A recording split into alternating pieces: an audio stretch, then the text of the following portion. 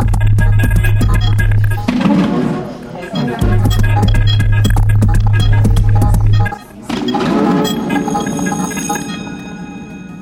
vás ve 3. epizodě Kvíření v lavici. Minulou epizodu jsme zakončili tím, jak je ve škole pro LGBTQ studující důležitá podpora. Dneska chci mluvit o tom, co dalšího konkrétního mohou školy a pracující ve školách udělat proto, aby byly bezpečným prostředím pro všechny své studující. Jedno z prvních témat, kterého jsme se dotkli, je šikana. Queer a trans dospívající mohou čelit šikaně ze strany vrstevnictva, která vede k dalším negativním důsledkům pro jejich duševní zdraví, akademický výkon a zároveň stěžuje proces přijetí menšinové identity. Působení šikany nemá negativní vliv pouze na oběti, ale na celou školní třídu a školní klima, jelikož upevňuje asociální a netolerantní chování a boří iluzi vzájemného respektu studujících. Co tedy může škola udělat proto, aby snížila diskriminaci ve školním prostředí? Například zavést konkrétní opatření týkající se šikany LGBTQ studujících. Mělo by jít o nařízení školy, které explicitně zakazuje šikanu na základě sexuální orientace nebo exprese genderové identity. Škola tak nastaví jasnou hranici ohledně chování k LGBTQ studujícím. Pokud takové pravidlo ve škole existuje, dospělé osoby ve škole si více uvědomují svou roli v ochraně queer a trans dospívajících a studující vnímají diskriminační chování jako něco za hranou. Pokud se škola postaví k šikaně LGBTQ studujících jako k reálnému problému, otevře se prostor pro diskuzi o tom, jak správně v takových situacích intervenovat a jak reagovat, když něco takového ve školních třídách probíhá, v čemž jsou někteří vyučující velmi nejistí. Zkušenost se šikanou ve škole a nejistotou vyučujících, jak na ní reagovat, se mnou sdílel Adim. Začalo to tím, že podle mě začal nějak jakoby Pride Month, ještě předtím, minulý rok. Mm-hmm. A vím, že jsem na sobě měl nějaký duhový náramek, nevím co, a moje jako nejlepší kamera taky. A začali hned jakoby jenom absolutně nadávat na to, že to vůbec máme na ruce, že ať to máme vyhodit a absolutně spálit. A pak, že se začali vyptávat to takhle. A právě, že tam byla jedna týpka, nechci zmiňovat její jméno, ale ta byla taková jakoby vůdkyně celý té party. Mm-hmm. A absolutně jako proklínala to. A ona vždycky se chce chovat strašně milé, ale vím, že jako to nemyslí tak. Takže ona prostě vždycky po asi tak jako měsíce vždycky jako přišla k našemu stolu a zeptala se třeba jako, že jak jsme se potkali, jak dlouho spolu jsme. Protože oni všichni nás chtěli dát jako nějak jako zle dohromady. Že aby jsme chodili spolu. Protože jakoby oni se nějak vydedukovali, že jsme jakoby, že nejsme straight a že je to. Takže nás pokoušeli nějak dát dohromady a dělat se z toho strašnou srandu. Já jsem totiž byl ještě v druhé třídě, jako stejně toho ročníku. Mm-hmm. A tam to docela hodně vygradovalo, že jakoby byla šikana celkově. A vím, že právě, že v té minulé třídě byly taky nějaký jako queer lidi a takhle. A právě, že oni nechtěli vůbec nějak udělat coming out a nikomu to říct, kvůli tomu, že právě že jsou takový ty lidi. A vím, že nějak jako, že to jako vyvrnulo, že právě, že jakoby nejsem straight a že teoreticky jsem trans a takhle. A právě, že začaly takový hroty, že jsem musel přestoupit do další třídy vedle, protože jsem tam vlastně s nikým se jako nebavil, vždycky si všichni to dělali absolutně jako srandu a celkově jenom z jakýchkoliv basic věcí, které jako zbožňuji a mám rád, takže jako vlastně to nakonec bylo až tak jako nenávistný prostředí, že si musel přejít do té vedlejší třídy, jo. Ano. Tyjo, tak to je docela jako, no to je hrozný. Já jsem si právě, že s tím nějak smízl, protože já jsem ještě k tomu přestoupil jako, já jsem dohromady byl ve 3 školách různých a asi tak v 5 třídách právě, že. Takže A jakože vždycky ten přesun byl právě kvůli takhle tý jako tvojí LGBTQ identitě, nebo? V začátku to bylo takový, že jsem vůbec nikam nezapadal a vždycky si předpověděl, že jsem strašně divnej a vždycky mě jako odstrkovali, takže do žádný jako party jsem v životě nebyl, takže jsem přestupoval na další školy, že třeba tam se to povede, ale právě, že to bylo takový, že to bylo vydírání, pak byla psychická šikana, fyzická a No a takhle v té 9 potom jako v té druhé třídě, tak tam to bylo nějak lepší, nebo... Tam to právě, že bylo o něco lepší, protože jsem tam právě, že našel nejlepšího kamaráda, s kterým se právě, že teď pořád povídám.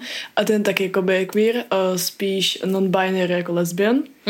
Takže právě, že když jsme tam byli společně, tak jsme nějak pokoušeli se jako ignorovat ty ostatní hejty, ale jako nadávky a takhle, ale jsem happy, že už tam nejsem. Jasně, takže jako jste byli tak jako 2 proti všem, že už si v tom aspoň nebyl sám. Ano. A když teda ty spolužáci, máš jako pocit, že byly ty jako jejich nenávistný názory založený na nějakých jako skutečných informacích, nebo jako vlastně jako z čeho pramenila ta jejich jako nenávist, když to takhle řeknu? Právě, že to se vždycky pokouším to přemýšlet, protože i brácha to má úplně podobný, ale že tam nejsou žádný fakta. Oni prostě jenom něco jim napadne, něco se prostě štve, i když jako neštve a někdo to slyšeli, tak to prostě jako dají na talíř a prostě... Takže prostě opakujou, co se kde šustne jako a zrovna to zapadá do nějakého jejich obrázku. Takže vlastně ty jako dospělí na té škole to taky museli nějak řešit, ne? Když jako vlastně museli tě třeba takhle přesunout do té jiné třídy, tak jako jak na to oni třeba reagovali teda? Oni na to reagovali tím, že asi jsem jako, že jsem se jim nějak nelíbil, ale jako nechtěl se připustit kvůli tomu, že třeba jsem jakoby trans a jakoby jako queer, ale dával se jako k tomu důvody, že třeba jsem něco udělal špatně, nebo jako něco špatně, že byla nějaká hádka kvůli něčemu jinému. Prostě celá jako naše škola se to nechtěla vůbec připustit a takhle. Takže vlastně spíš házeli tu vinu jako na tebe. Ano. A takže vlastně nereagovali nějak na to, že ty třídy byly vlastně poměrně homofobní, transfobní. Tyjo, tak to je teda docela hustý, nebo jako přijde mi, že to, že vlastně na to takhle úplně jako odmítají reagovat, i když vlastně vidí, že tam je nějaký problém. Vlastně ho nějak jako řeší, že tě teda z té třídy vlastně dají pryč, ale odmítnou se k tomu tématu jakkoliv vyjádřit. A myslíš, že jim to muselo být jasný, že to je kvůli jako nějakému jako homofobnímu nebo transfobnímu chování jako těch spolužáků, že to spíš jako ignorovali, nebo... Podle mě ten poslední jako 2 roky jim to muselo už začít docházet, protože to bylo takový to... Já jsem vždycky strašně moc chtěl krátké vlasy a takhle, jenže nikdy se mi to nepovedlo nějak překazat rodiče a pak se mi to právě že povedlo a podle mě už si lidi začali všímat, jakoby, že něco to. A podle mě nějaký učitelky a učitelé to podle mě už tušili nebo věděli, ale nechtěla jako to nějak rozabírat a takhle, takže...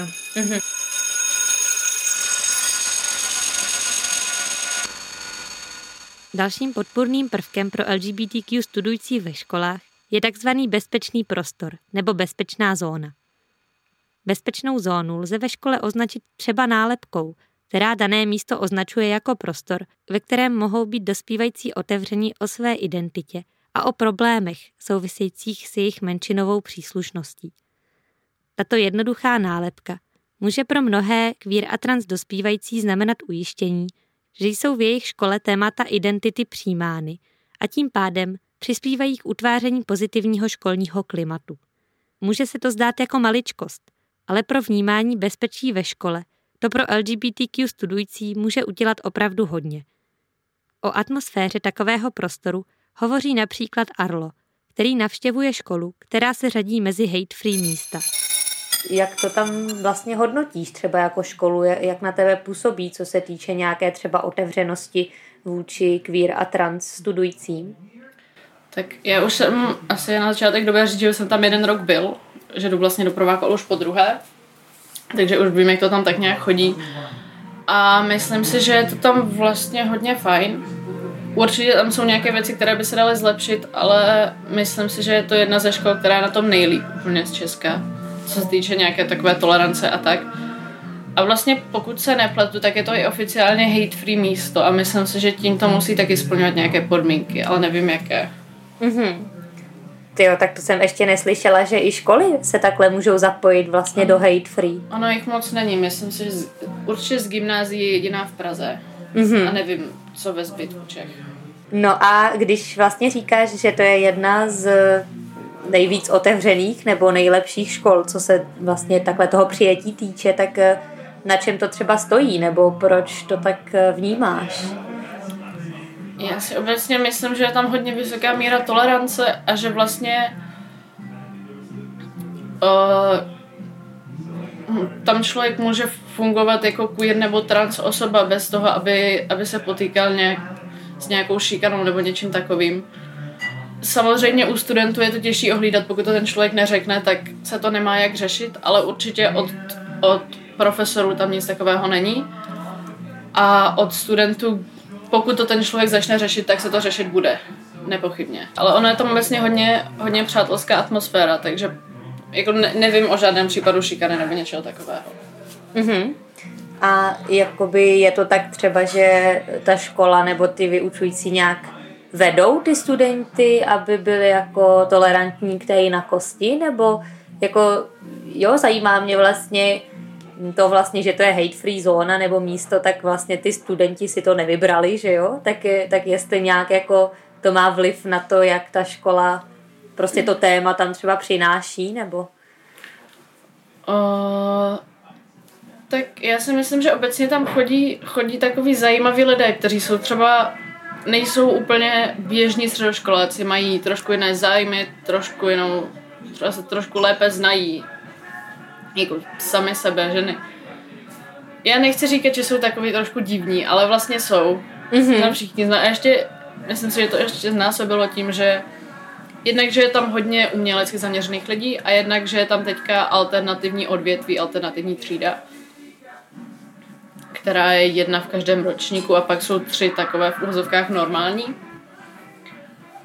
A tam si myslím, že je to ještě víc. A tak je tam už od začátku hodně queer lidí, hodně asi i trans. Trans možná tolik ne, ale queer lidi nepochybně.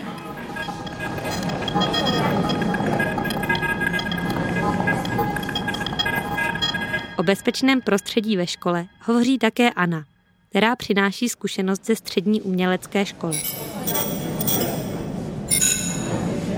Ty učitelé jsou z většiny jako podporující a rozhodně by jako neměli žádný homofobní nebo transfobní poznámky, ale nejsou ani jako, není to otevřená náruč. Mm-hmm. Takže ale když se o těch tématech bavíme, tak jsou rozhodně otevřený diskuzi a vlastně jako máme poměrně dost osvícených učitelů ve škole, kteří jsou jako připravení poslouchat a učit se a snažit se nějakým způsobem vyjít těm studentům vstříc, i když to je vlastně jenom jako ze strany těch jednotlivých učitelů a ta škola samotná se tomu moc nevěnuje. Mm-hmm.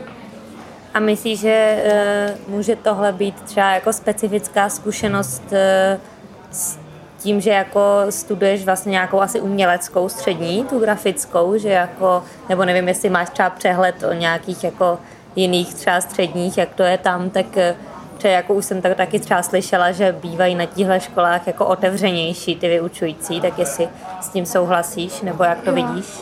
Jo, určitě.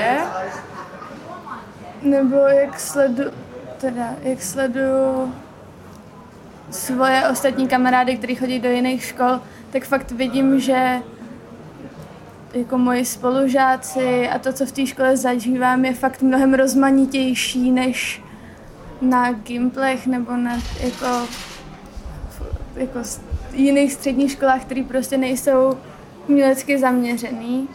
A jsem za to hrozně vděčný, protože fakt jenom moje třída je v tomhle tom skvělá, že tam máme hrozně moc jako queer lidí a prostě allies a všichni jsou fakt fajn v tomhle. A myslím si, že pro ty učitele je to taky určitě jako eye-opening věc, že se můžou setkat s lidma, kteří jsou prostě jako gender non-konformní a vizuálně jako se žijou trochu vlastní život. A je to fajn a myslím, že mají štěstí, že nás potkali. A no myslím si určitě, že to je jako, že to je v něčem pro mě jako privilegium, jestli se to tak dá říct, protože vím, že tady v tomhletom prostředí prostě budu mnohem líp přijatý takový, jaký jsem, než kdybych byl jedinej, kdo se takhle cítí. No.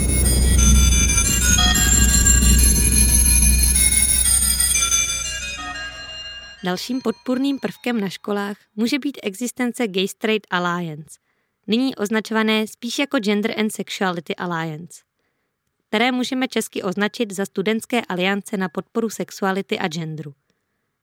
Jde o studentské kluby otevřené všem, kteří podporují LGBTQ osoby. Vedení klubu je většinou zcela v rukou studujících a jeho fungování je zaštítěno dospělým poradcem nebo poradkyní. Jsou místem pro setkávání LGBTQ studujících a dalším otevřeným prostorem pro tuto tématiku. Existence takového klubu může být pro studující ukázkou, že jejich škola je bezpečným prostorem pro lidi s menšinovou sexuální nebo genderovou identitou. Queer a trans studující tady v Čechách mají ale na zakládání takových klubů celkem různorodý názor. Vzhledem k tomu, že klubová kultura v českém školství není příliš typická a studující se mimo výuku příliš nesdružují, mají queer a trans dospívajících strach, že vznik takového klubu by vedl spíše k separaci a naopak by mohl vést spíše k vlně negativity vůči nim. Své myšlenky ohledně studentských podpůrných aliancí se mnou sdílela Maki. Hodně k nám vlastně jdou nějaké zprávy třeba z Ameriky nebo takhle ze zahraničí, kde mají třeba ve školách, říkalo se, že Gay Straight Alliances, teďka říkají Gender and Sexuality Alliances, nějaké jako sdružení těch LGBTQ studentů jako konkrétních škol, tak jestli třeba myslíš, že to je taky nějaká věc, která by se ti tady líbila, nebo? To je jako dost odvozený od toho, že na amerických high school mají mimoškolní kluby, aktivity a tak dále, za který tam mají nějaký jako kreditový systém. A to prostě jako u nás nefunguje. Takže u nás si myslím, že to jako nemá smysl vytvářet tyhle vyloženě queer alliance nějakého kluby, když tady neexistuje ta kultura těch klubů. Ale jako podle mě by se hodilo, kdyby se reformovalo školství, což jako se stejně nestane, kdyby se právě jako zavedl takovejhle podobný systém klubu, že se studenti můžou zapsat na nějaké mimoškolní aktivity, tak v rámci toho by se to mohlo vytvořit.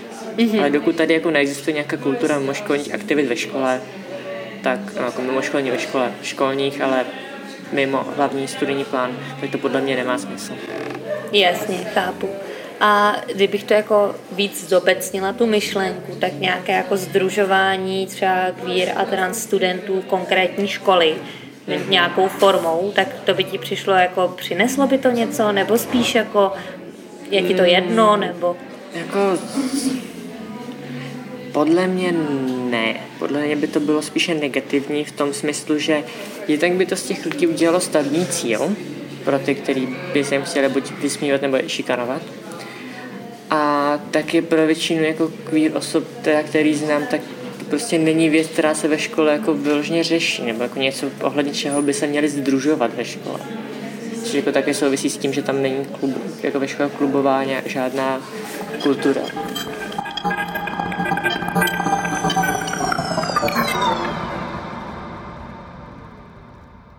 Už jsme si povídali o tom, že LGBTQ tématika chybí ve výuce.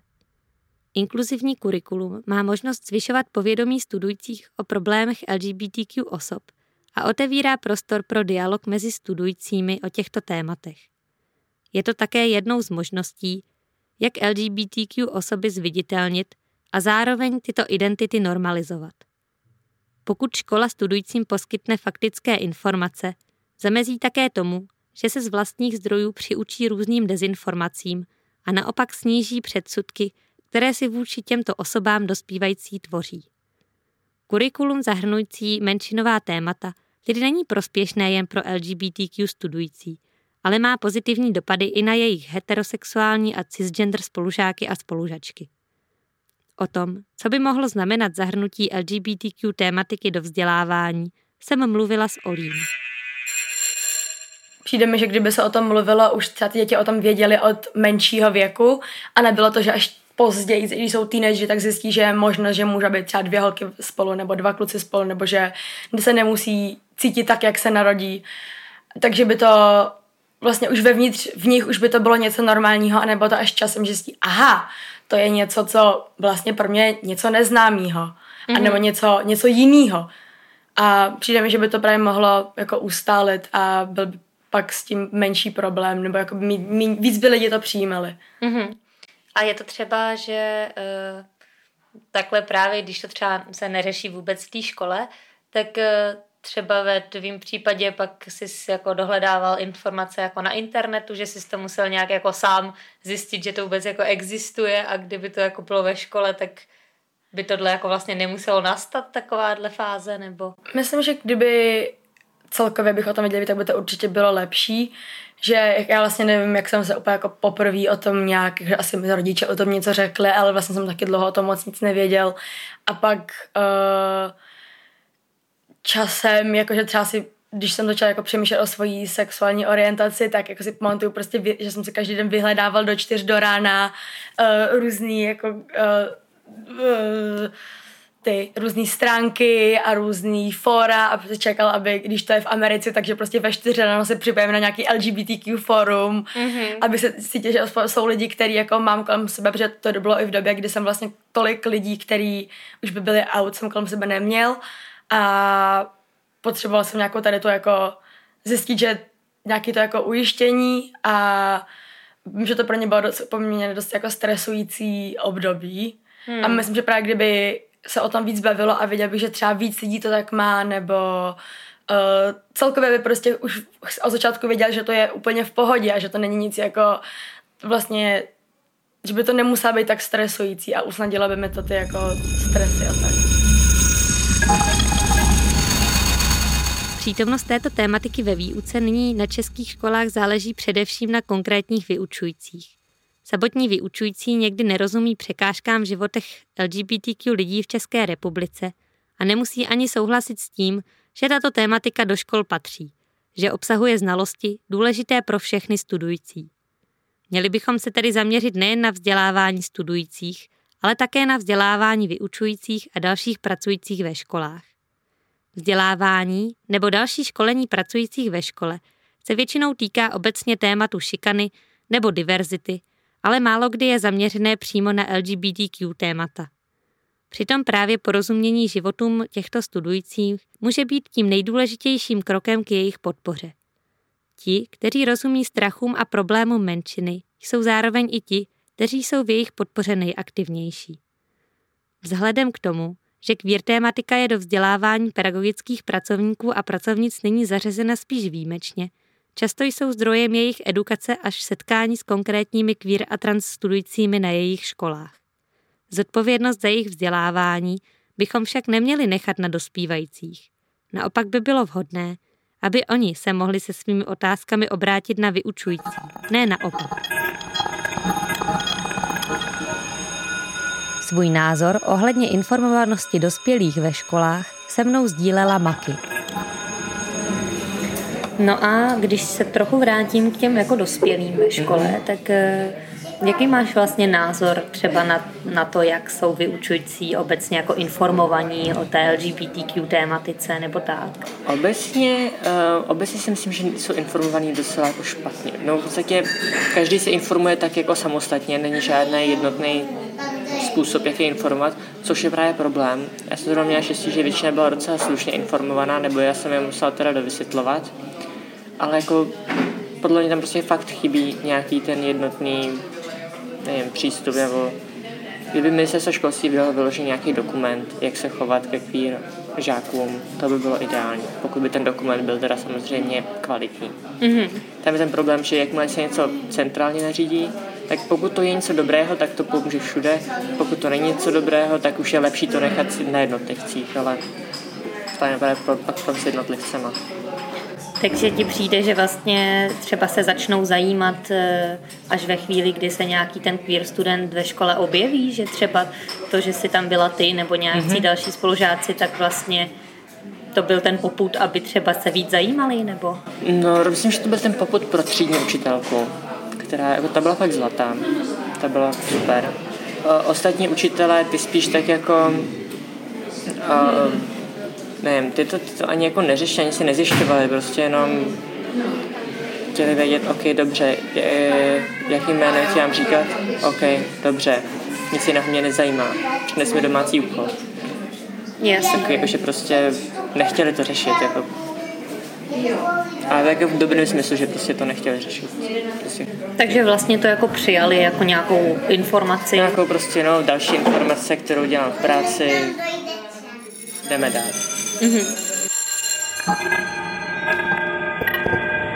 O své roli edukátora se mnou hovořila také Míša. Jak to právě třeba hodnotíš tu informovanost těch dospělých, nebo i v porovnání třeba s těmi spolužáky, jestli ti o tom třeba mají více informací než ti vyučující, nebo je to naopak, nebo... No, ono by se to podle mě dalo rozdělit do takových dvou kategorií. Jedna je prostě ohledně orientací a druhá věc jsou ty trans věci. Ohledně té homosexuality a ostatních jakoby orientací si myslím, že ta informovanost i u těch učitelů je taková, že o tom asi něco jako málo vědí, ale ne, že by jako byli asi hnedka schopni jako říct, co to znamená pansexualita, ale že jako o tom věděj a že o těch lidech ví. Ohledně té trans tematiky si myslím, že ani jako u mých spolužáků není ta informovanost jako úplně dobrá. Kdybych jakoby o tom neproškolil, tak si myslím, že by jakoby, a kdybych jako nebyla trans v té třídě jako jediná, tak prostě si myslím, že by o tom jako stejně vůbec nic nevěděli, jakoby jak to funguje, jak to v Česku je. A to samý platí u učitelů, no. Jasně, takže vlastně cítíš, že je to taková tvoje jako role v té škole, nějak jako edukovat. Přesně tak, protože nejhorší je needukovanost a prostě to, že někteří si myslí, že automaticky, když začneš brát estrogen, tak ti hnedka za den narostou prsa a takhle, tak to fakt jako nefunguje.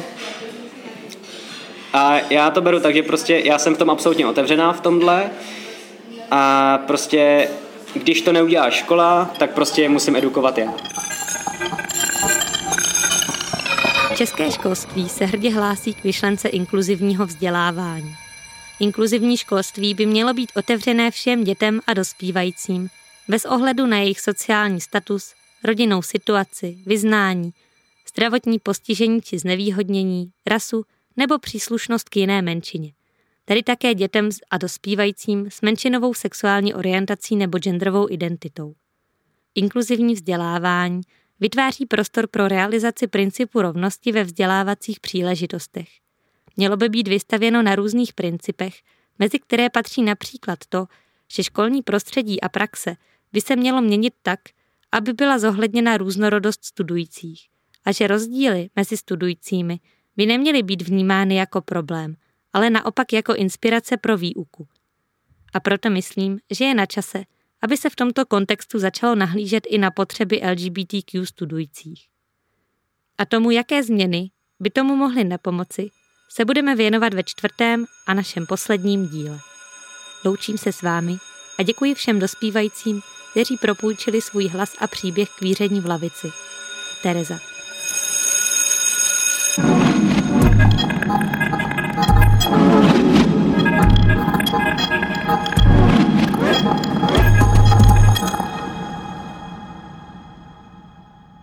Celý podcast najdete na webu Institutu úzkosti, nebo si ho můžete poslechnout na podcastových platformách SoundCloud, Mixcloud, Spotify nebo Apple Podcast.